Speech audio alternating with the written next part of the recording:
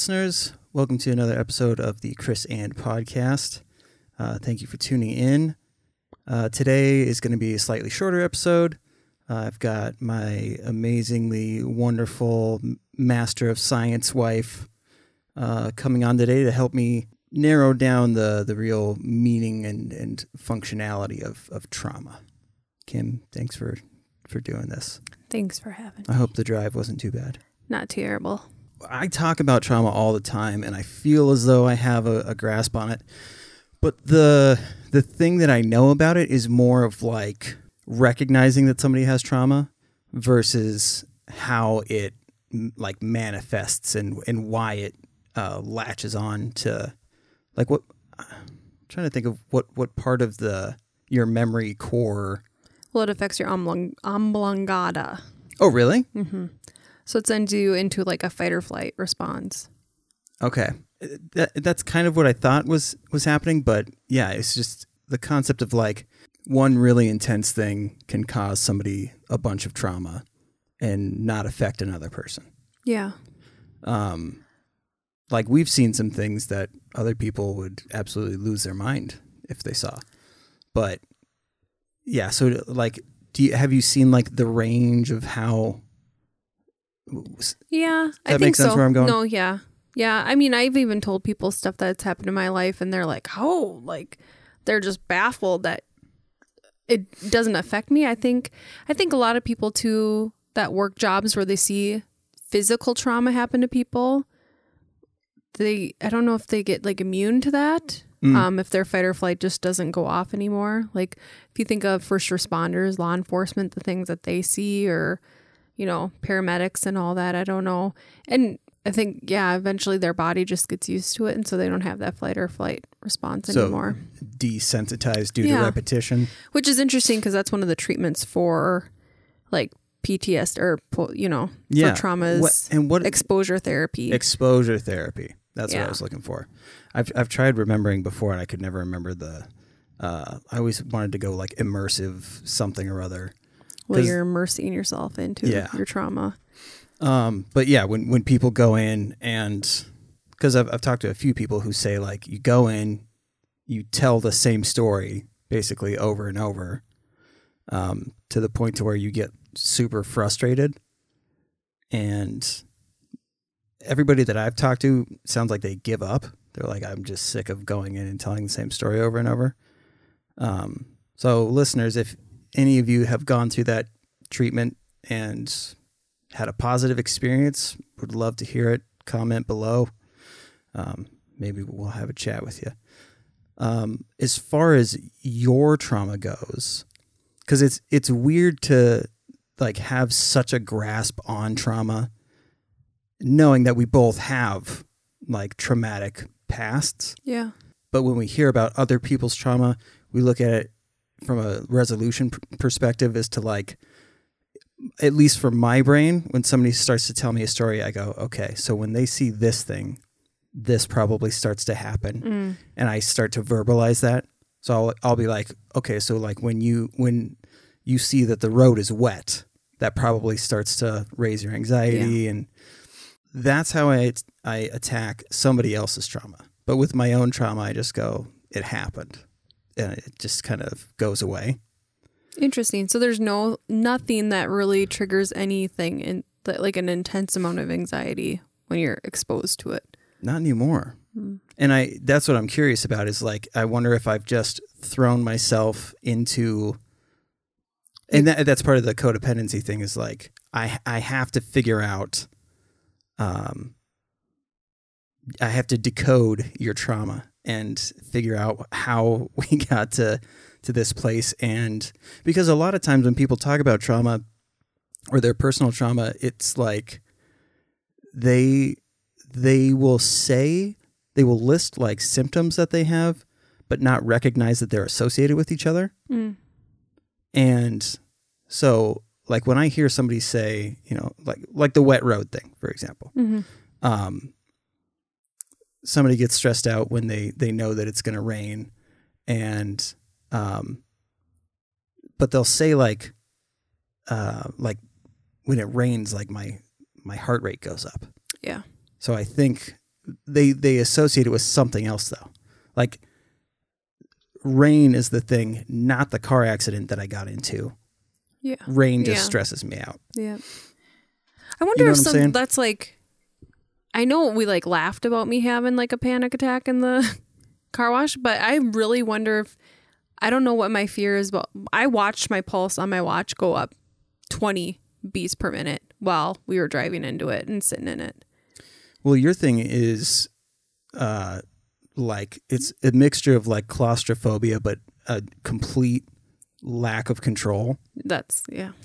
So, I mean, that entire experience, when your brain starts to overanalyze all of the machinery that's in there, it could absolutely drive somebody nuts. Yeah. And even if you wanted to get out, you don't know what would happen if you tried to get out. Yeah. What if my car doesn't start? What if it... That's the whole thing. My car is going to break down in here. I'm not going to be able to get out. Yep. Yeah. The machine's going to break. It's going to land on me. I have a child in the car. It's going to break something on my car. That's interesting. I wonder if we could figure out your thing being... It was my childhood. My mom even remembers me screaming in car washes. Yeah. So I don't know what it is. There's some claustrophobia type stuff too. I don't like tunnels. I don't like... But there's a consequence. So it's a foreboding. A car wash is a foreboding of a bad thing that could happen. Yeah. So like when you sense like a bad thing coming, if it's something like confrontational wise, you have certain defense mechanisms, getting angry or leaving the situation, disassociating. But like you tend to... There's like there's a switch that goes off when, like I said, like there's something coming. Mm. And when you're in that car wash, there could be something coming at any fucking second. Yeah. Like when company's coming over, you have this switch flips and you go, uh-oh, there's this big storm coming to my house. And if it notices that anything is out of place, then that's going to destroy my fucking self-esteem, and they're going to judge the rest of my house and how am I raising my kids and all that shit. Yeah. Which is funny because I don't judge other people's houses. I know. Nobody does. Unless your house is gross. Yeah. I've been in some gross houses. But even then, I don't really care. They're usually gross people, so it makes sense. Exactly, yeah. It's like, of course. Yeah. Of course there's sardines on the counter. Yeah. But so... From your understanding of trauma, like what why is it that it stays? Because your body, I don't know. That's a good question. I don't think you'd process through it, or you don't work through it, and your body still holds on to it. I thought about that too when you're like your past traumas, because I used to remember that car accident we got in. Yep. With the kids, for a long time, I could still smell the airbags. Because it's a very distinct, yeah. And it's interesting. I thought maybe I was losing it, but your mom was in a car accident, and I asked her about it, and she's like, yeah, it's like, but I could just smell it for a long time after. What's that called? Your something sensory? How like smells trigger? Yeah. I can't remember the name of like, you have X amount of sensors that will trigger memories. Yeah. So, and then, but what's interesting is your brother moved down that road. So I had to expose myself. Because before, when I would go visit my parents, I would avoid... Wow, did they move after the accident? Mm-hmm. I didn't even think about that. Yeah. So I would try to avoid it when I'd go to my parents' house. I'd just take the other way down. But then when we lived on that road and then your brother moved there, I was like... I'm going to just keep driving it. And it took a while, but I could feel like my heart rate increase and I would get really anxious driving through. Is it still a landmark? Yeah.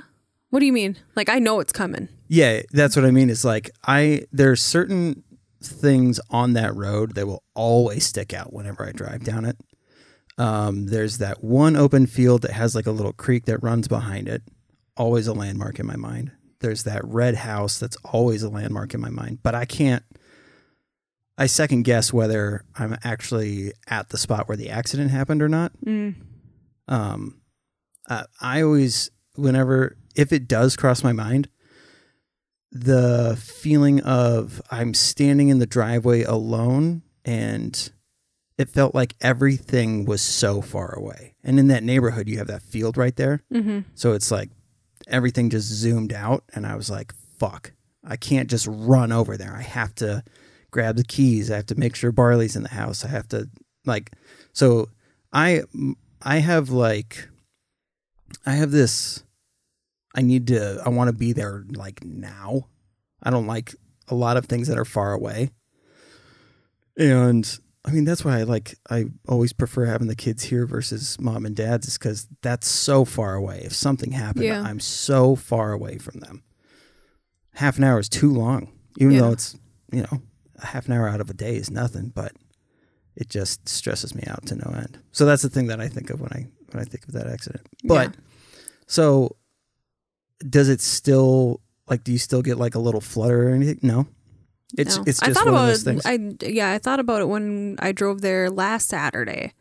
We were driving through that area. I don't feel anything anymore. I just exposed myself to that spot so many times and forced myself to, because I had to, or else I'm spending an extra how many more minutes driving a different route, that I'm like, no, well, it happened. It's awful. I hated that.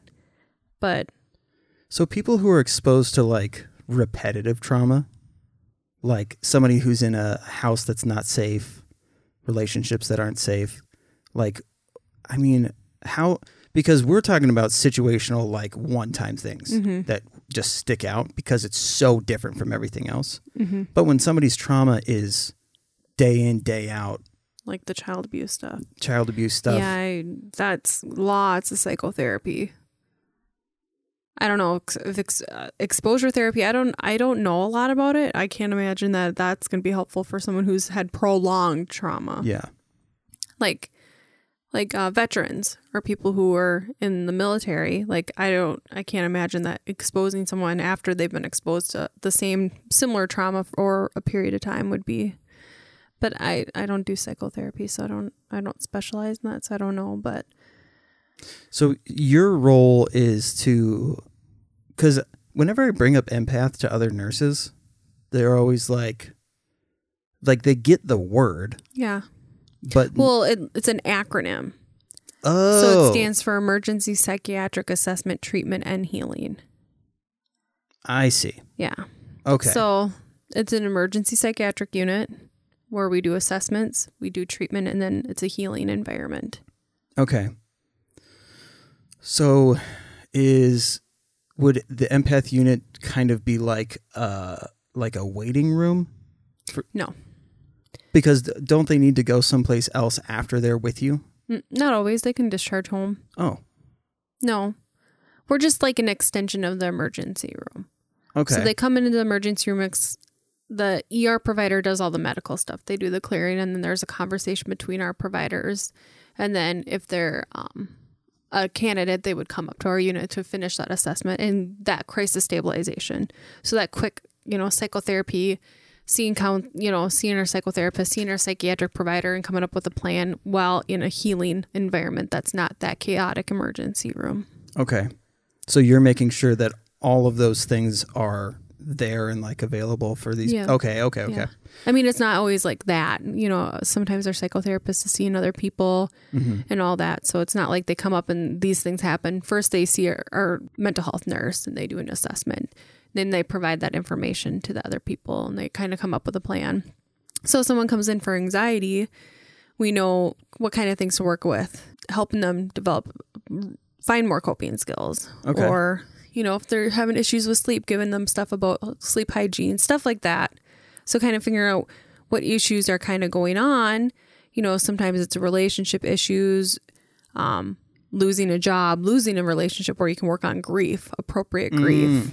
So you kind of have a generalized, I'm trying to keep this as vague as I can, but a generalized plan for the situation. It's always patient specific. I don't know. It's hard to say. But I mean, we have educational materials. Okay. Like worksheets. But for you though, because you've seen it a lot of these things so much. Yeah. You see somebody that comes in with, potential PTSD or like vulnerable adult coming in, and they seem to be easily triggered.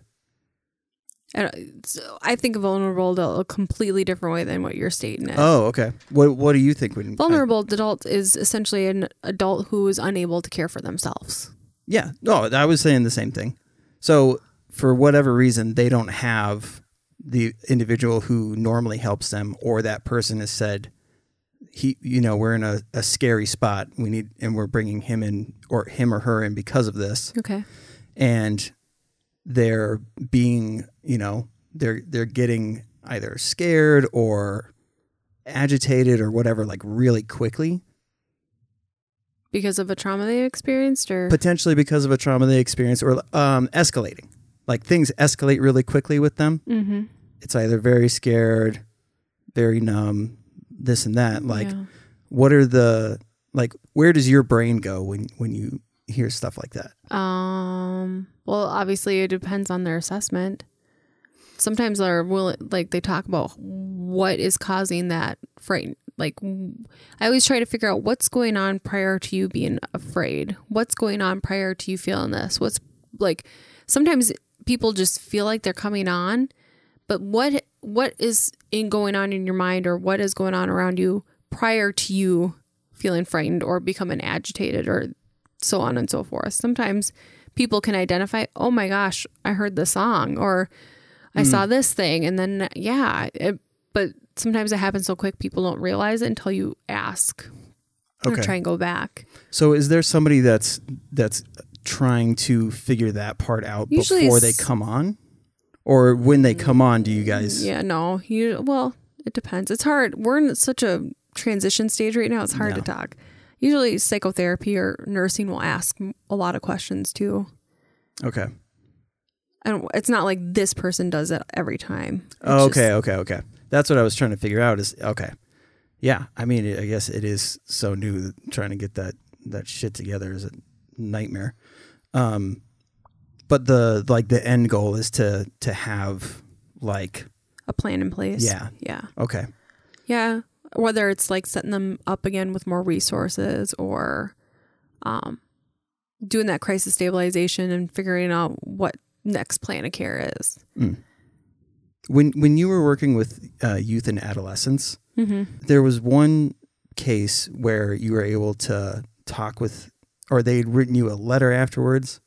So I'm trying to remember, because most of the people that you see, you don't get to see the end result. Yeah. I had a patient who went to a longer term care after and sent the unit a letter letting us know how they were doing. And that was nice, because I think mental health is so hard because you don't see what happens after you send them to wherever they go. Like, you hope they get better. That's the goal, but you never know. And I think kids were really good about sending us letters and letting us know how they're doing. Adults, I do follow-up calls with people, so that's rewarding. I get to do a follow-up call after. I didn't know that. Yeah, so after they've been on the unit or after they've discharged, usually, and it's people who discharge, they fall on my list, and usually I call and see how they're doing, and if they've made it to their appointments, or if they picked up their medications, if they have any questions, if they have any suggestions or comments, things that we could have done better, things that did go well. So that's nice. I get to hear things then. Do they typically have the capacity to answer questions like that? Oh, okay. Yeah. That's if they answer. If they answer. Right. Yeah.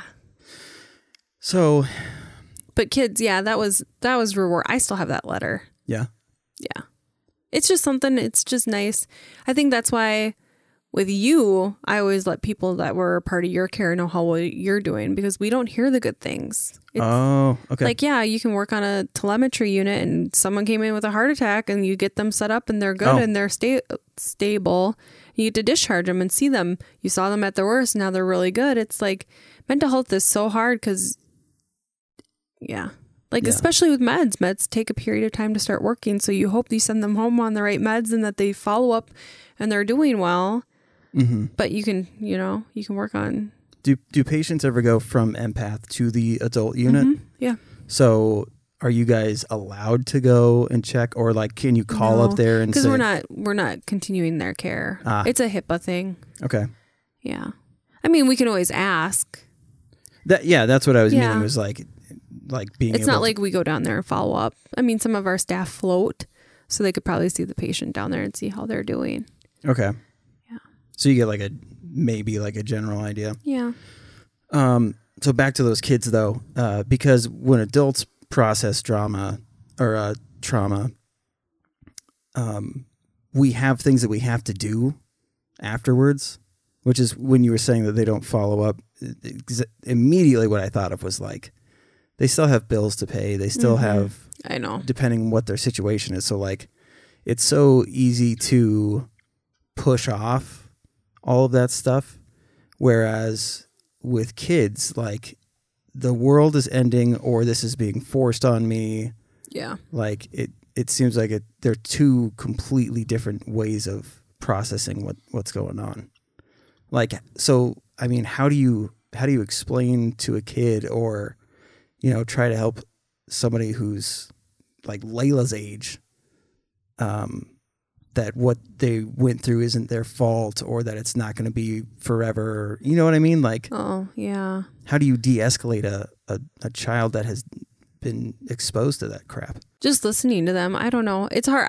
I can't say that's not your fault. Like, you just talk it through and help them with like coping with it. I don't know. Let them talk it through. Oh, that's interesting. Why would you not say, Well, let's just cut this whole part out. You can't tell someone that's not your fault.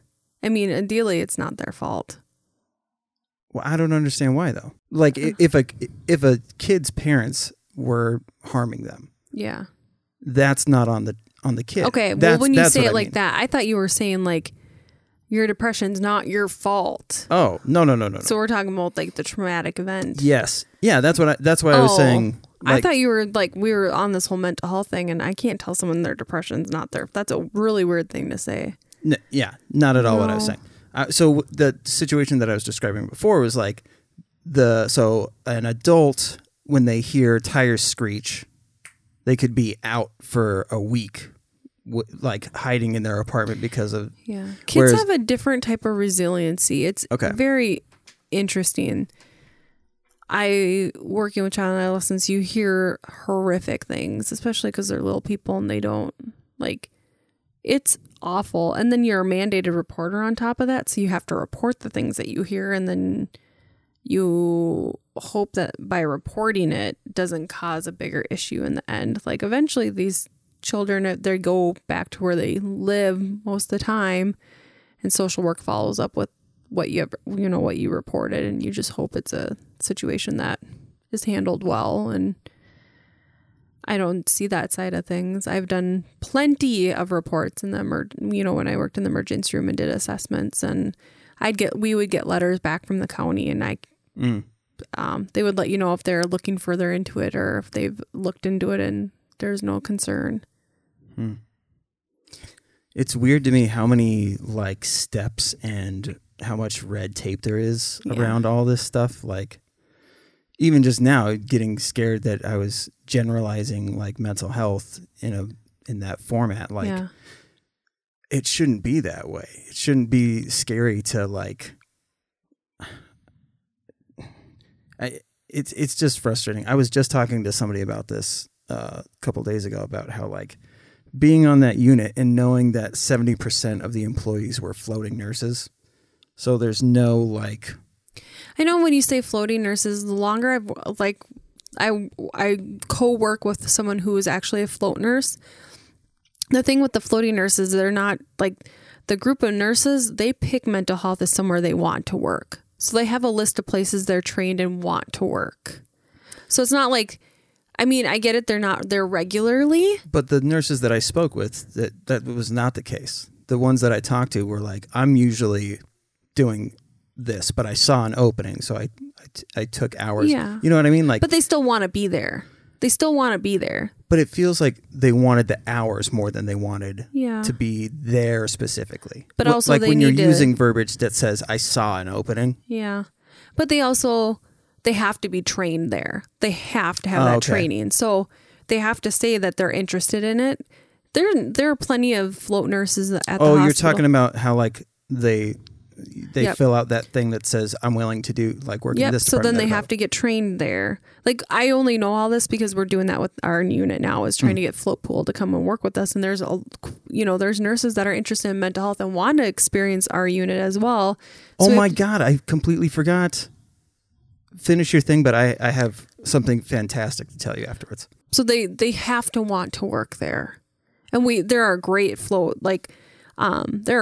nurses at the hospital that really enjoy mental health, but they also like the other experiences, which is nice. And I'm going to say it as a mental health nurse, I have not worked medical for so long that I would be so confused if I went to a med surg unit right now, where my expertise is mental health, where I think float nurses are great because they really enjoy mental health, but then they have they still keep all their other nursing skills because they work in other different units. And what's great about that is, believe it or not, there are mental health patients on a med surg unit because 1 in 3 people have mental health. So they're able to deliver a different type of care to mental health patients on med surg units or whatever unit they come from. I'm not saying that all nurses don't, but when you have that knack for wanting to work with people with mental health, you have a different kind of compassion or empathy for them. So I spoke with somebody, it must have been yesterday, a lady that is, when she graduates nursing school, because she went from, is there something before CNA? No. I didn't think so. There's a nursing assistant. Is she an LPN? She's an LPN now, but so she's getting tattoos that represent CNA, LPN, and then RN. But there was a fourth one that she was... Was it a TMA? Yes. So those 4 things she's getting tattoos for. And I asked what, she's going to school for, and it wasn't mental health, but the... because what's it called when students go into the hospital? Clinicals. So she was doing clinicals, and the person that was leading them asked if anybody wanted to go to the empath unit, and only one person said that they wanted to go. She went and said it was amazing, and like she was so interested in what you guys were doing that she called her, it must have been her teacher or something, and said, "Is it okay if I stick around longer?" Do you remember a student like hanging around It's so longer? hard. No, we have students all the time. It's so hard to pay attention. But this was this would have been within like a week. But this lady was super interested and stayed longer than a student normally would. Okay. To be able to see more of like what the impact. Yeah, it's a new unit. It's a new model of care that has, very small amounts in the United States are doing it. So it's a completely new model of care. But I wanted you to know that this person absolutely when had she graduates, send her my way. positive experience. I'm glad she had a positive experience. Yeah. I hope that. I think people have a certain image in their head what inpatient looks like, and even like inpatient's not what you see in movies. Like I think people still have that whole like it's white walls, padded walls, this and that, and it's not like that. And I think I really enjoyed my first year of nursing school because my instructor said, "Who is interested in mental health?" And then there's lonely little me raising my hand in a class of 30 some of us nursing students. And she goes, "Well, joke's on you guys because it doesn't matter where you're going to work because you will see mental health everywhere." That's right. And then when I worked in labor and delivery, when I did my clinicals in labor and delivery, I had a mom who was delivered and had a history of mental health. And like, it's just like, I'm like, everywhere I go, it's just there. It's like, you're right. It's everywhere we go. And I don't remember who I was recently talking to. We were talking about treating the whole person. And the thing is your physical health will never be good if your mental health is not well. Like you have to holistically look at the entire person, and your mental health isn't going to be well if your physical health's not well. It's like they encompass each other. You need to work on them both. I think that's why there's a lot of integrative care in clinics now. There's a lot of psychotherapists now in clinics and doing all that because we've come, how long has it taken us to realize, like, especially in a world where I don't know, the last 2 years have been awful. People are struggling, and yeah, we need to and our health isn't well. It's interesting seeing like this new wave of like openness, like people, because of the pandemic, are like, I now realize that I have anxiety. Like people come in and will discuss their medication regimen. Yeah. And oh my gosh, but like growing up, you did not talk about being on, oh my gosh, I remember being on antidepressants when I was 8th grade, 7th grade, 8th grade. And I did not tell anybody I was on antidepressants. Like, did not talk about it. But now it's like, it's weird if you're not on a med now. Yeah. One of the people that I work with, his entire family is on Lexapro. So they're like chalking it up to like a genetic thing, which is super interesting. Well, I mean, you think about, because mice, it's handed down that they're afraid of a shadow that's shaped a certain way. Yeah. Like, so I would imagine that the more that we start to understand it and like recognize it, that something must be changing, and then it's passed down, however small of a thing that is. Yeah. Same way that like addiction is passed down, like it's got to be, mental health stuff has got to. Oh, for sure. Oh, yeah. I mean, we see it with schizophrenia, you know. Oh, yeah. We see it with stuff like that. I mean, depression, I'm sure. Like, I know my mom has depression. I have depression. You know, I have anxiety. I don't know if my mom probably has anxiety. My dad probably's got some things, but he's not going to, you know. I think my guess is social anxiety. My mom? No, your dad. Because unless it's something that he knows well, he doesn't want to interact with it. Yeah, that's true. Yeah. And I got a little bit of that too. But yeah, I think we also live in a different time where we're learning more about it and we talk about it more. So thank goodness we're doing it, because then now all our kids, like Layla talks about anxiety. My gosh, I could tell when we were going to your brother's house and we were bringing things there. I've been having these like and it's better. It was better this last week, but the week before it was like just random panic attacks. Oh. And there's me trying to analyze, okay, what was I thinking about before? What was going on before? What did I smell before? What did I take? Like all my senses. What was this? What was that? And it was like, couldn't identify anything. Well, that's not true. It started sleeting, but I didn't think about that. I'm like, okay. And I'm like, I could feel myself like having a hard time breathing. My pulse increases, and there's Layla like, it's okay. And she can tell when I'm not well, which is interesting. She's like, it's okay. You have Dad, you have me, you have Landon. And she just kept naming family members, which was really sweet. And she's like, and then she just grabs my hand. It's okay. And she talks about how she gets anxious about things. So I think we just openly talk about it. I think it's going to be good for them to know that it's normal. I mean, our body we have to feel anxiety. That's a fight or flight response. I mean, back when we were, you know, running from freaking bears and trying to live as cave people, like that was our anxiety. Now it's driving in the car when it's sleeting or it's. Well, it's interesting. Like, it's funny the way that you say that, because in that sense, it's instinct. But because we don't have those things, the wiring is all messed up. Yeah. So our brains are like, why does it feel like I'm going to be attacked, even though I'm not actually going to be attacked? Yeah. So that I think about that all the time. It's the evolution of how our fight or flight works, because we have so many things that when we were, like you said, cave people, that we needed to survive, but now we don't need those things. So our body is like, yeah, I don't have to go fight for my food. I can just go to the grocery store and there's food right there, or I can go through a drive-through and I have food right there. The funny thing about that, though, is like people have anxiety about going to the grocery store. Yeah, I don't like going to the grocery store. So it's funny. My anxiety is I get in my head and I think people are thinking things about me all the time. Hey, I don't know what it is. I think about you all I don't know. It's so stupid. You know what's crazy is the masks helped because I'm like, they can't see my face.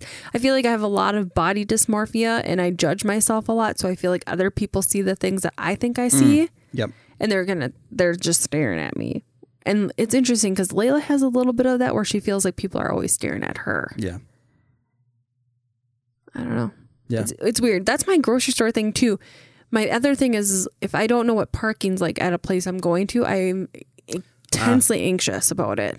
Like we went on a field trip on Thursday to a hospital I've never been to. Okay, I know they have a parking ramp. And then I go into the parking ramp. Okay, I have a ticket.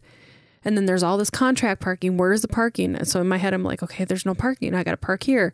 And then the whole time after I parked and I finally got into the building, all I could think about was, what's it when I leave and I have to pay, does it take cards? Do I have enough cash? So then I'm already anxious about having to leave when I'm not leaving for like 2.5 hours. And it's just those things. Mm-hmm. Yeah. But not about having a bear coming after me, just parking. Well, I mean, that goes back to the like lack of control and the ominous thing. I think coming. that's my thing is if I don't have control over a situation, I am so anxious. Because then it's and then what? So I show up, there's no parking. Now what do I do? Yeah. I can't even conceive what I would have to do next. Do I just go home? Yeah. And that's like a lot of people do that too. Like Mara was talking about a time where the line was too long and there were a lot of people. So she just decided, I don't need these groceries, and chose to be able to have control and to leave and go home rather than staying for the thing that she actually needed. Yeah. So it obviously affects people in different ways, but I feel like, so that's why like with the traumatic thing, the fact that it can just be triggered and then all of your common sense goes away too. Because I'm a pretty logical person, and thinking that you're not going to be able to pay getting out and you're going to be trapped. My other thing is being trapped. And maybe that's where it goes with the car wash thing is now I'm trying to get out of this parking ramp and I can't pay. And now there's all these cars behind me and these people are going to be mad at me. Yeah. And that's always a thing in my head. I'm like, all these people are going to be mad at me. All these people are looking at me. All these people are thinking things about me. It's so stupid because I don't care. Well, growing up, you needed help and you would be thrust into situations where you're being judged, even though you're I don't want to say victim in all of the scenarios, but like generally you're just the person that needs help. But like questions and things that can make you feel ashamed or guilty, even though you didn't do anything, you have zero control and you have no control.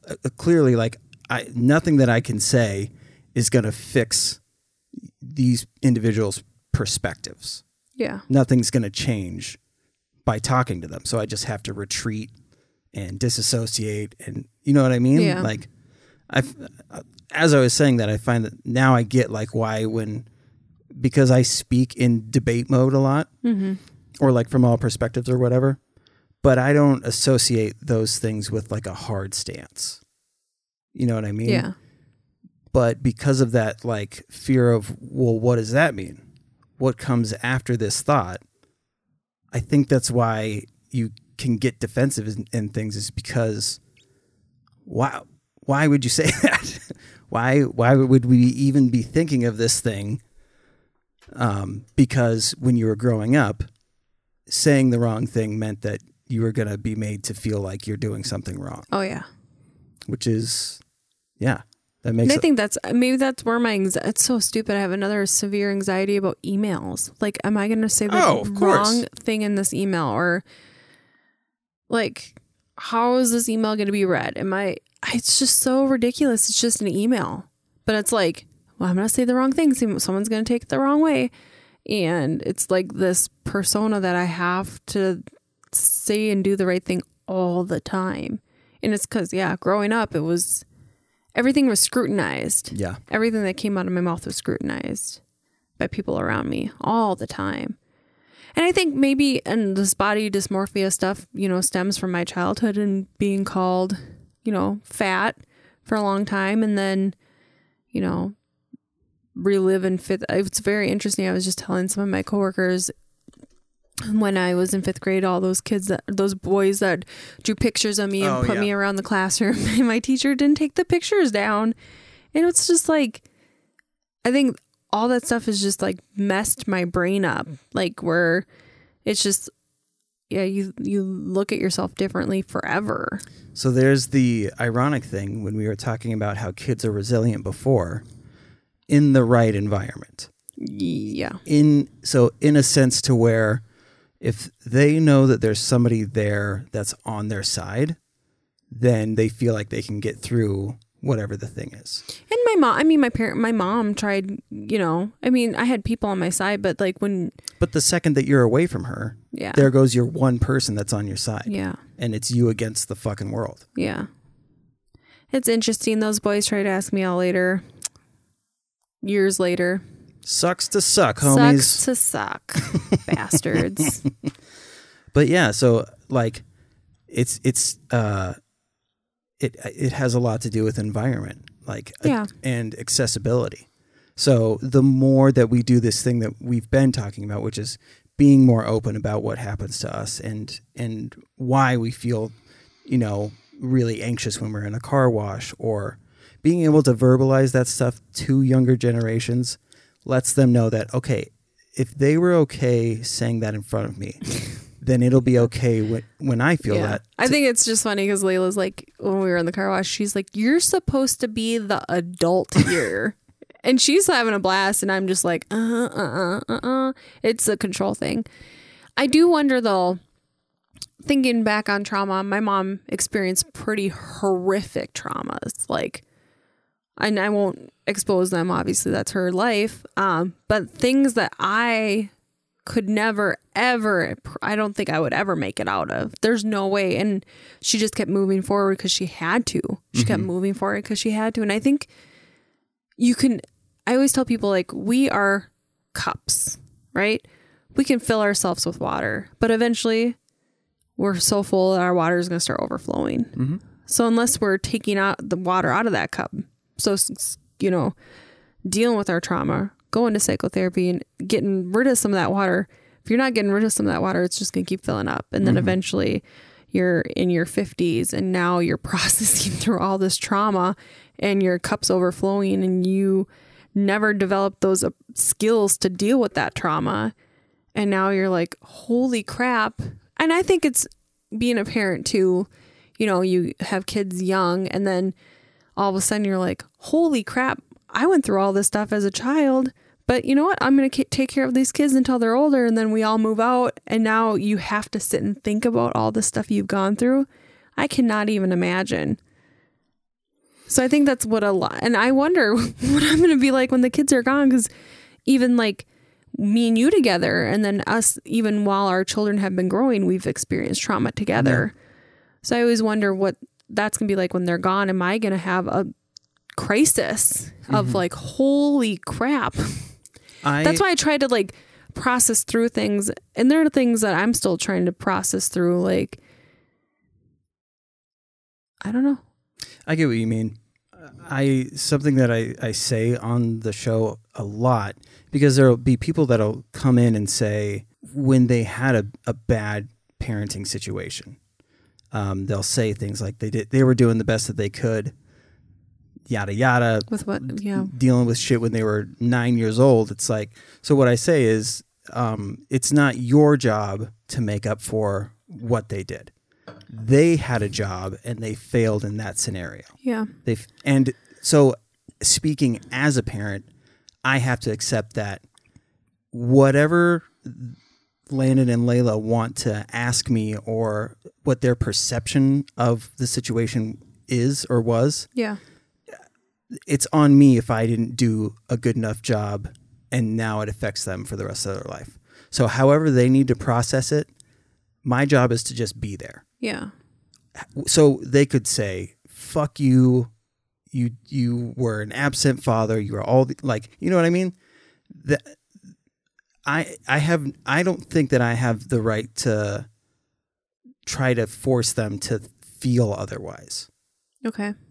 If they come around and find out that dad had mental health issues, dad had addiction, and they figure it out that way, Yeah. great. But if the way that I parented made them feel that way, then I did something wrong, and however they need to process it. So when people are processing trauma and they're talking about it on the show, I'm always like, say it how you felt in that moment. Yeah. Say it so that you don't continue to bury it and make it seem like, it happened. Even though now once a week I have a fucking panic attack, like they were doing the best that they could. Like you know me, like I don't feel like the kid should ever be at fault, like in the long run. Yeah. So, not that you ever say they were doing the best that they could. I don't think I've ever heard you say that. But I mean, my mom, she, like I said, she didn't. Your mom, though, is such a different case because she was conditioned to accept the fact that bad things happen to her. And she just, Julie, you need to get over it. Yeah. You know what I mean? Bad things happen to you all the time. Yeah. And my mom always said if I didn't have bad luck, I'd have no luck. Because bad things consistently happen to her. Like if we want to talk about someone who's experienced the most horrific traumas, it's my mom, and. But that's the other scary thing, right? So if we treated our kids like, get over it, push through it, like they're just going to think that. Yeah. And my mom never treated me like that. Never treated me like, just get over it. You need to get over it. Like my mom was always like, you can come talk to me about things. It's weird now because it's things now she's trying to do it as, well, you went through this and it's like, yeah. I already dealt with that. Like I don't like to relive things if I've already like, okay, dealt with that book has been closed. I move forward. Like I'll talk about it, but I don't want to keep reliving things. Like, yep, that happened. Book's closed. I've already processed it, grieved it. I went through the, all of that. It's done. So now I think she wants to, and maybe she has a type of trauma for my traumas. Like as a parent, I can imagine like some of the things that Landon's experienced. I have like some slight trauma from his traumas, like. Well, moms, and I say moms specifically because traditionally speaking, moms get the brunt of like this bullshit, but the disassociating, like their kids, something happens, they recognize that their child is hurting, but they can't do anything about it. Like there was a lot of generations of that where moms just kind of had to go. So it's more that it's like a POW situation.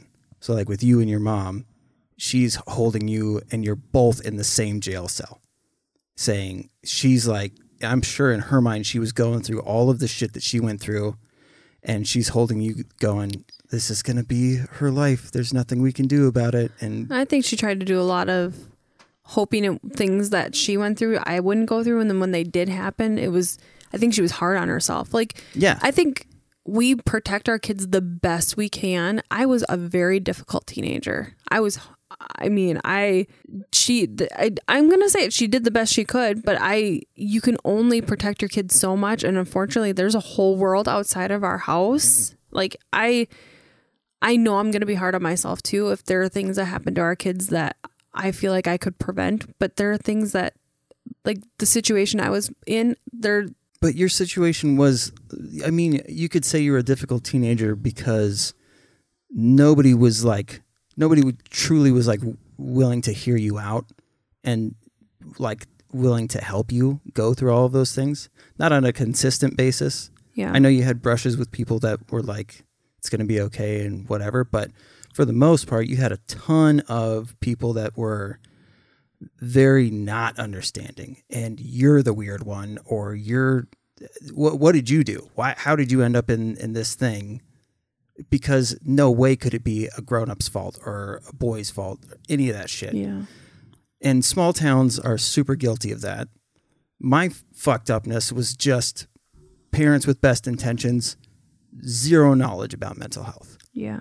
Zero knowledge about addiction. So like, in whatever way it happens, if it's not addressed, and if the child doesn't know that they have support, it's like how my back works, right?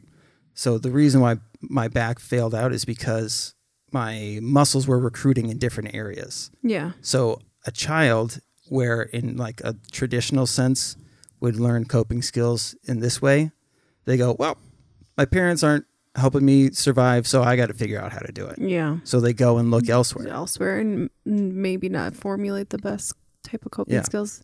I have to pee really bad. Oh, go ahead. Like I'm going to pee my pants. Don't pee pants. It's a great opportunity, again, to mention BetterHelp.com, all of the things that we talked about when it comes to getting help and having someone to talk to in a traditional sense can still be really tough. I mean, go right now and try to make an appointment with a therapist. You're looking at least a 2-week wait time. Go to BetterHelp.com and you can connect with somebody really quickly. I don't know if our promo code even still works, but DDGD, if you do want to, Duck Radio, right? That's what it used to be. Yeah. For the BetterHelp promo. So, like I said, I don't know if the promo code works anymore, but BetterHelp.com is still a massive resource because it can take so long to get help from for real, a therapist. Yeah, there's just and they have addiction counselors now. They're growing at an astronomical rate. So the amount of staff that they have available is pretty crazy. Yeah, super cool. I think their turnaround is no longer than 48 hours, and someone will be in contact with you. Wow, my gosh, it's really hard to get people into psychotherapy because it's just not enough resources. That would be great too for rural areas. Rural areas. What was the Malacca mascot? Wolves. You're such a jerk. Trauma. So yeah, what I was saying was kids having to look elsewhere. So troubled teens. Yeah. A lot of times it's because they don't have. So either they have best intentioned parents who just don't know anything about what they're going through, or they have parents that are like, I've got enough to deal with. I give you food. I give you a place to sleep. Yeah. That's all I need to provide. You got to figure the rest of that shit out on your own. Yeah. That's like more often than not, especially growing up, when you think back on like when you met somebody's parents and you're like, holy shit, like no wonder they do this thing, or no wonder, like, you know what I mean? Mm-hmm. I'm sure in your past jobs you dealt with that, where you would meet the parents and go, oh, well, we don't need to do any more analyzing. It's you. Mm-hmm. You are the problem. But yeah, it all starts with, I mean, people will rescue any baby animal that crosses their path. Every day on Instagram or TikTok, somebody's rescuing a fucking possum or a raccoon or a baby bird. Jealous, yeah. I saw somebody rescue a bee and rehabilitate a bee. That's right. Like the big bumblebee one? Yeah. I think so. But like, we grasp that fragile things need like care and like need it badly in order to be able to have a chance. But for some reason, if it walks and talks, we think that they have some aspect that they your frontal lobe, like your frontal lobe is not it's not formed all the way until you're in your 20s. Yeah. It's crazy. And I still think the older I get, because I'm so freaking old, as I think like 18-year-olds are technically adults. How are they making decisions? Like, well, they need to be guided. Do you know why that is? Why we consider 18s as adults? Well, I'm sure back in the day, because that's like it's all has to life do with expectancy. Well, military too. Oh, well, yeah. So if we just need you to be strong enough to fight, and an 18-year-old most of the time had the not you at 18 athletic whatever. I just would have had an asthma attack. Yeah. But so it's like if you, that's what I'm saying is if it looks like you can do the same things that we can, that must mean that you 100% can. But Landon can hold a conversation with a bunch of adults. I would never like send him into the workforce as a 12-year-old. No. You know what I mean? No. So there's this weird perception of like, just because you look and sound like an adult, that must mean you are an adult. And now I can judge you accordingly. Like Justin Bieber, he was a 13-year-old kid because he was making money. Oh, he makes money, I make money, but he makes more than me? I'm going to judge him and shit on him like he's an adult. Okay. Which screwed him up. Yeah. That's all those like Disney. Well, I know Justin Bieber's not Disney, but I feel like a lot of those Disney kids, it was the same. Teeny boppers. Yeah. Yeah. I mean, look at Britney. Yeah. And that goes back, like, just wanting, like, the freedom to say whatever you want and know that you have a community that will be accepting so that you can process the things. Like, I'm sure a lot of the stuff that she does, she's like, she's saying, look at this, but really she's also saying, is this okay? You guys think, am I doing too Brittany. much? You know what I mean? Oh, I know. I psychoanalyze her every post. But so that's the thing is like, if you don't have the foundation, and thank God you found me because. Oh my gosh. Oh, I was so troubled before I met you. I think we helped each other. Yeah. It took a fucked up route to get to where we are, but like being able. I did tell someone our story recently. I'm like, yeah, me and Chris were separated, almost divorced, this and this and that. And what? Yeah. Like I've been processing through my past early life recently, just like on long drives thinking, and it's like, holy crap. Like, whoa. Some of the things that I did or some of the things I experienced, it's like, holy crap. And then it's just, I think it's the mom in me. It's like, oh my gosh, how do I protect like my kids from experiencing these things? Or I can do the best I can. But when they're, when they're adults and you can only shelter. Oh my gosh. Yeah. Yeah. Well, I mean, and yeah, the fact that and it is generational because I don't know, 30 years ago, 20 years ago, you could have raised our kids the same way that your mom raised you, which was kind of like the same thing that's happening to you. I'm going to be there for you, but that shit could happen to me when we wake up in the morning. You know what I mean? Yeah. Like the trauma that she experienced is always in the back of her mind because nobody came to her and was like, that's not your fault. Yeah. They were like, get over it. Or it didn't even happen. Exactly. The gaslighting. Yeah.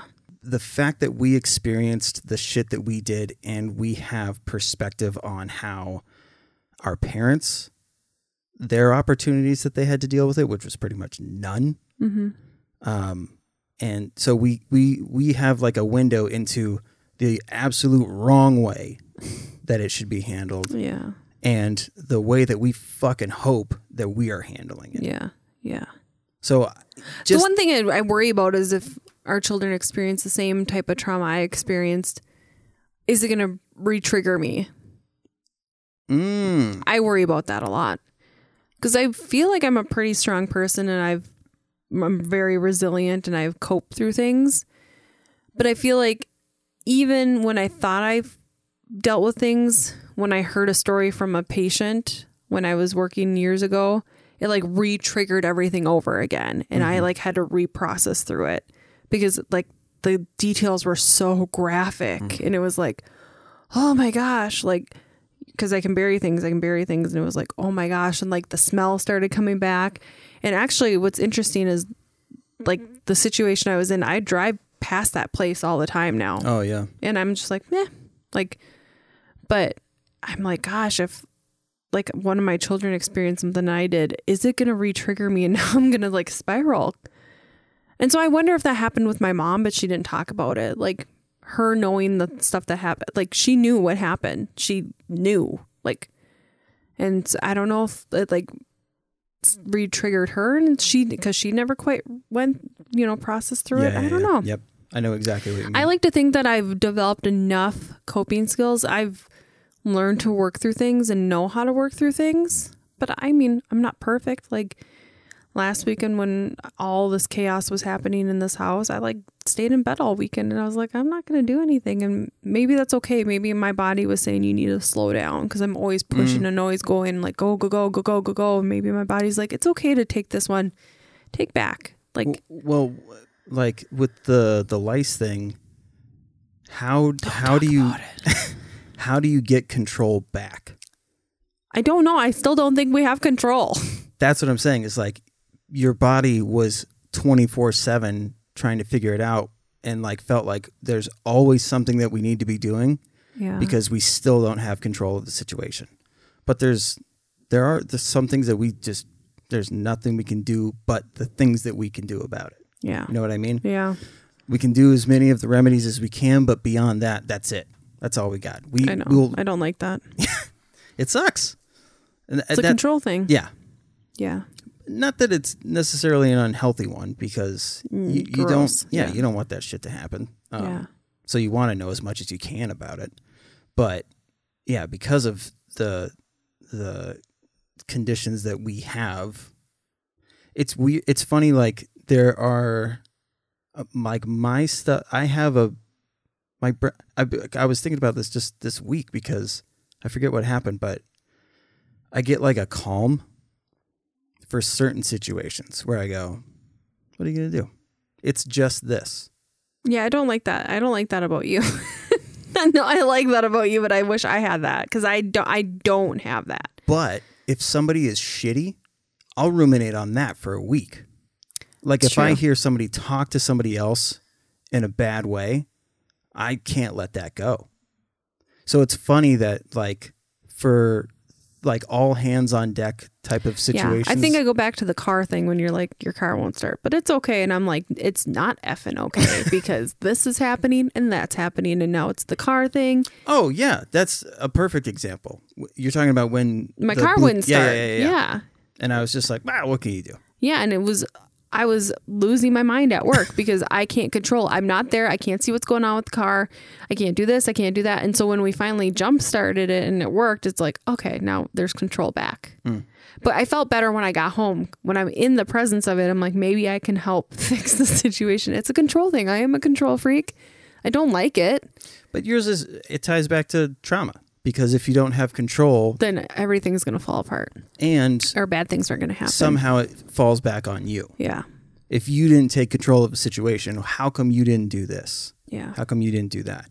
Whereas I got used to, I mean, I had my emo phase of like, everything is my fault and I'm yada, yada, yada. I'm a piece of shit. I'm a piece of shit. Yeah. But now it's very, especially when it's tied to inanimate objects, I just go, you know. I wish I was more like that. Oh my gosh. But I wish, it's weird to like recognize that I have codependency issues. Yeah.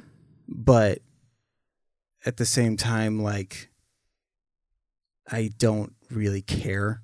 I have zero feelings of like wanting to like thoroughly get rid of codependency stuff because it's a huge part of who I am. Yeah. It's like you meet somebody who's neurotic. It's like you don't want to go fix the bumblebee outside. You want to fix the people. Like you're like, come here, get under my wing. I'll help you. Yeah. I'm not like that. You know what it is? Somebody sees the bumblebee. They want to fix the bumblebee. If I know that you can't, then I'm under the wing to say, these things happen. So the emotional state, because the bumblebee is done. There's nothing we can do about that. But the way that you process it, we can do something about that. Yeah. So that's, I have a weird, like at the funeral, I was very calm. I cried very little because I was just thinking about like, there's a kid crying. Are they going to need somebody to take that kid? Because like when you're in a Mormon church, if a kid runs down the pew, most of the time, I mean, we all knew each other. So if somebody got up and like went walking with that kid, then the parents would just be like, all right, brother Duke has got, you know what I mean? Like, we're very different because then at the funeral, I was thinking of my friend's baby who's going to be born who won't get to meet his grandfather. And then I go through all these things of like, my friend's mom and how is she going to go through her husband's stuff. And Like, I just think of like, okay, now what now? What are they going to do now? Like, and I think I also think of like our dads. Like, what's it going to look like without our dads? My gosh, we rely on them so much, especially your dad. It's like, call. Like, if something's I mean, I called my dad 3 weeks ago now, and I called him crying saying I wanted to move back home and I didn't want to be an adult anymore because I was tired of it. And it's like, when we call them for so much, and it's like, what's it going to look like when that's not there? Like, that is terrifying to me. And so it's like, I think that's where my head goes to, is like, when you see a good friend of yours experiencing a loss, like a parent, and it's now this is the second person in the last couple months who I know a parent's passed away around my dad's age. It's becoming more real. Like, oh yeah. It's eventually that's going to happen. And I don't deal with death well. Yeah. Because I don't know what I feel about death. Like, what do I think happens after death? I don't know. Like, I respect people who believe in eternity and that when they die that there's another thing after, because I feel like that gives them peace, whereas I'm such an uncertain person, I don't feel peace because I don't know. Well, you don't have control over what happens up to you. Kim is a control freak. I don't. Yeah. I keep saying that though because it's an absence of security. If you don't have control, that it doesn't mean that you want to be the boss of everything. No, gosh, no. I hate being a boss. There's a misconception with like the whole control freak thing, because it's thrown at women all the time too. Like, yeah. So there's this odd, for some reason, you're responsible. I think it's for growing up in a life that was so out of control that the only way I can deal with things is if I have absolute control over it. Like, if I were to allow you to plan our vacation, I would not feel comfortable. Not that I didn't think that you could do it all, because I know you could figure it out and do it all. Yeah. It's because I don't know what's happening and I don't have it in my hands. There's a Airbnb and we all get Vespas. And I just read all this stuff about Airbnbs and how they're really expensive and people aren't going for them anymore. And how it's taken a lot of rental properties away from people who could use it. I don't know. Oh, it's a Twitter thing, I guess. I don't have a Twitter, but yeah, I also do not Twitters. Although I would love not having control driving because I hate driving. Oh, that's where I'm fine, where it's like, I know you got it. I don't want to do it. Yeah. That's the only thing I can think of. Yeah. Well, because it doesn't, I don't get fearful. I get angry. Yeah. Which is a favorable thing. Like Dad getting mad that this thing is happening while in the vehicle is different from Dad panicking, having to pull over and, you know what I mean? Like, how do we calm him down? No, Dad's just going to be pissed off for 10 minutes or whatever while we go and while we're going to the place. We're still going to get there. Mm-hmm. Yeah. Yeah. So all of this is like to say that like there doesn't seem to be any like one answer or like any true way to like rid yourself of trauma. I think what we need to tell people is that I lost my train of thought. That's okay. To never not validate someone's trauma. Make them feel invalid. Whatever you experience, that is your experience. No one can say, yeah, well, and I know I'm good at you always have to remind me that like that's your experience, but well, at least I'm not over in Ukraine right now. Oh, yeah. My panic attack that I had a week ago, that is valid to me, even though I am not running for my life right now. That is horrific. Mm-hmm. But your experiences are valid. And sometimes I feel like people do try to take that away and from themselves. I'm good at that where I'm like, oh my gosh, yeah, but I try and I do, this is how I go through things. It's like I have a house, I have a job, I have a family. Like I have to constantly say these things to like reground myself. Oh, sure. But it's like, but it's okay that I am still freaking out about how I'm feeling. Yeah. but never compare your trauma. I think people are really good at comparing themselves to other people. Like, yeah, I say my mom has had a lot of trauma in her life, but I've experienced a lot of trauma too. Yeah. And you have as well. And people experience different types of trauma, and just to validate people when they're talking about it. That's it. That's where I was trying to go. I lost. Woof. Well, I mean, I was going to say that's like, there's a lot that I don't believe in.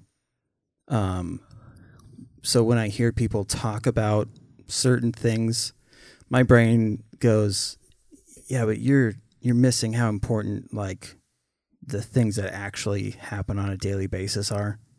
Like people getting super worked up about spirits and shit like that. Like there are people who like, they're engulfed in the fact that there may be a ghost in this house that they're in, or you know what I mean? Like people genuinely get wrapped up in that shit.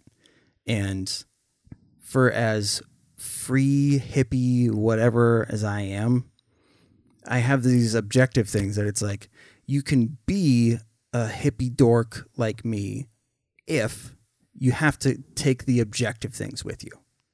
You know what I mean? Like objectively speaking, that the odds of that car wash killing you, very, very, very small. Can happen though. It can happen for sure.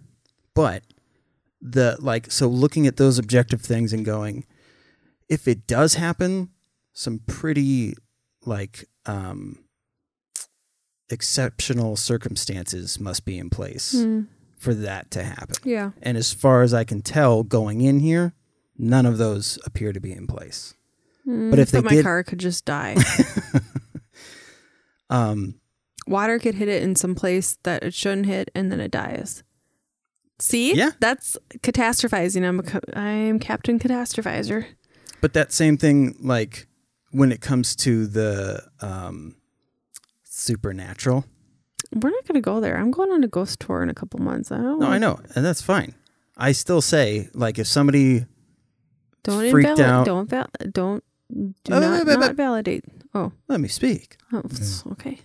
So if somebody says that they had a ghost experience and it still affects them to this day, like they get the chills or whatever happened in that span of like 5 minutes was your reality right then. You know what I mean? Mm-hmm. Your body was responding and doing all of the things because that's legit. You can't affect your passive survival skills. Yeah. Your body is going to say, something's not right. We need to get the fuck out of here, or we need to be like assessing, and is something coming after us? Like, you have no control over that. Yeah. On like a biological level, really. So that's how I validate it. It doesn't matter that I know for sure that it didn't happen, because the way that your body took that in, now you have trauma. Yeah. Now you have this scary thing that hits you. So the reason why I'm saying all of this is because it's something that we try so hard to solve these problems, depression, anxiety, all of these things. If you are allowing yourself to think this way, it's going to prevent you from making that progress. Yeah. So that's what I was saying is like when it comes to certain things that the odds are absolutely astronomically stacked against that thing happening, let it go. Look at the other things and say, the same way that we just went through how you process trauma, why you are labeled control freak. It's not because you want to be the boss thing. It's not, there's genuine reasons why you are this way. There are genuine reasons why X amount of things happened, and they don't have to be something phantasmic that you have zero control over. Yeah. We need more answers. And going through addiction had a huge role in that. If I were to just look at it from a feelings perspective, my addiction, I probably would have relapsed by now, because I, on a daily basis, am not great.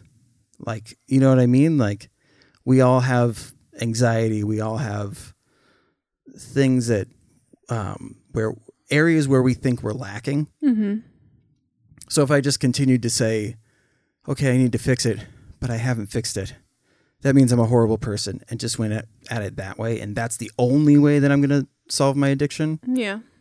I'd be fucked. But having the objective thing allows me to go, I know why I want to do that thing. I know why when my friends talk about their favorite beers and all of these things, why I get that sensation back in my mouth and things like that. No. It doesn't mean that I'm a shitty person because I think that way. It's just how my brain operates. Yeah. And all I can do is accept that fact and go, that doesn't mean that now I have to go and do that thing. I see what you're saying. So not everything, like there are coincidences. There are like trillions and trillions of opportunities for crazy things to happen.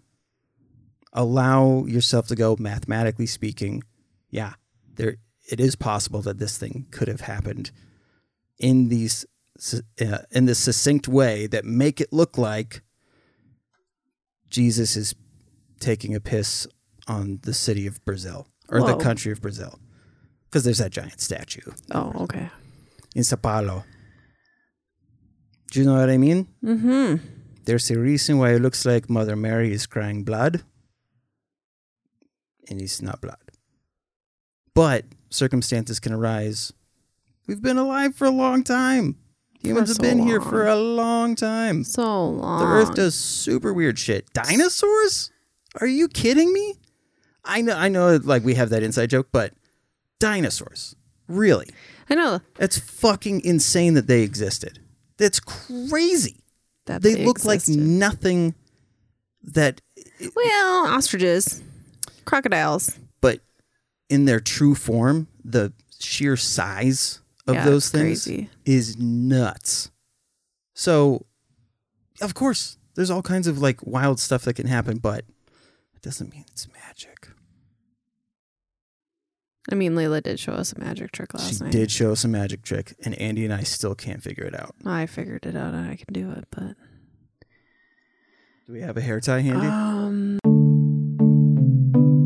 I mean, we went in a couple of different directions, but all of the things that we talked about can have an effect on how you process trauma and whether your support system or community gives you an opportunity to be able to express those things and process through your trauma. So all of the things that we talked about are relatively still within the realm of trauma. Do we have an answer as to why it sticks around? No, not really. We have answers as to how you can live with that thing. Same way somebody lives with diabetes or, any other illness. Like trauma is a real thing that can latch on and stick around for a long time. Yeah. So there are things that it's not something that you should just ignore. No. Is the main like I takeaway. said, go back to the cup thing. It looks like you want to fight me, so maybe put your fist down for a second. It's like the cup thing. Like eventually, what you should say is a bathtub. You need to get clean. I like the cup. You have to fill the bathtub, but if you don't turn it off in time, it's going to overflow. It's going to overflow. Not only that, it's going to keep overflowing. And even though it's chaotic and crazy, you can still turn off that faucet. Yeah.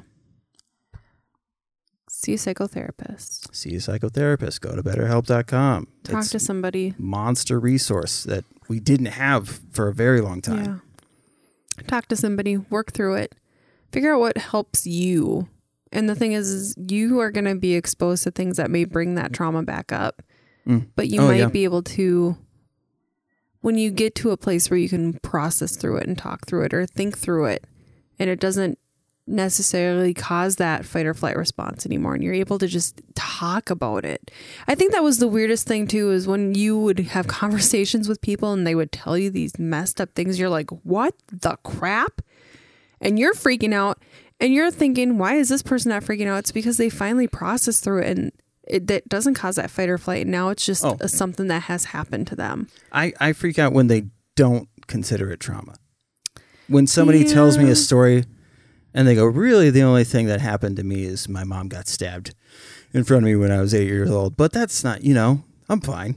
Yeah. It's like, no, you're disassociating or like making it something else. I bet. But that's how they cope, by not calling it a trauma. Yeah. Some people are able to do that. But it always scares me because it could very easily turn into like now everybody's an enemy and at any point somebody could fucking stab me. Yeah. So at any point anyone can stab anyone. It's true. We all have it in us. Do we? Oh, for sure. I talk about that all the time because people are always talking about like they have a risk for violence. They have a risk for aggression. Oh my gosh, you put me in the right situation, I can be violent and I can be aggressive. We all have it in us. Yeah. It's built in us somewhere. If someone was going after my children, you damn well I am going to be aggressive and violent. Yeah, but that's not considered aggression and violence, really. It's considered defense. So but I get what you're saying. Like it is an environmental thing. Yeah. Anyway, which we're gonna keep going on. Let's wrap this up. We could go on forever and ever. Okay, I want to focus on the magic trick though before we end, or as we end. So, to the listeners, the takeaway I hope is that look for a good support system. Develop healthy coping skills. If somebody is talking to you and does not validate your feelings, then you need to talk to somebody else who will validate those feelings because it's important. Mm-hmm. If you're not processing it and you think that you shouldn't process it because somebody made you feel ashamed of that thing, that's not fair to you to just go, oh, I guess it's just me. Yeah. So Kim, is there any advice that you would like to impart? Look for coping skills. Figure out what works best for you. It's not always the same for everyone. People talk a lot about all these coping skills like deep breathing, all that. Deep breathing actually makes my anxiety a lot worse because I'm so focused on breathing and I don't think I'm breathing right. But music works for me. Reading works for me. I've never even thought of this. Where do you look for coping skills? If you're interested, I know I have a sheet of 99 coping skills. Oh. So I like to give that out because then you can look through it and there are things that you didn't think was a coping skill. You're like, oh, I do that. Baths. I like to take baths. Mm-hmm. Sometimes my Peloton. There's music. A lot of times it is music or just like escaping my brain into a show. Oh, yeah. People take naps, essential oils. I mean, different things. That's good though. Google 99 coping skills. Yep. Yeah, absolutely. Yep. Great advice. Okay. Well, Mama, thank you for doing this. No, thanks for having me. I love you. I love you. I appreciate you. I appreciate you. I'm glad you didn't die in that car wash. Thank you again. And to the listeners, be well to yourselves and enjoy this magic trick.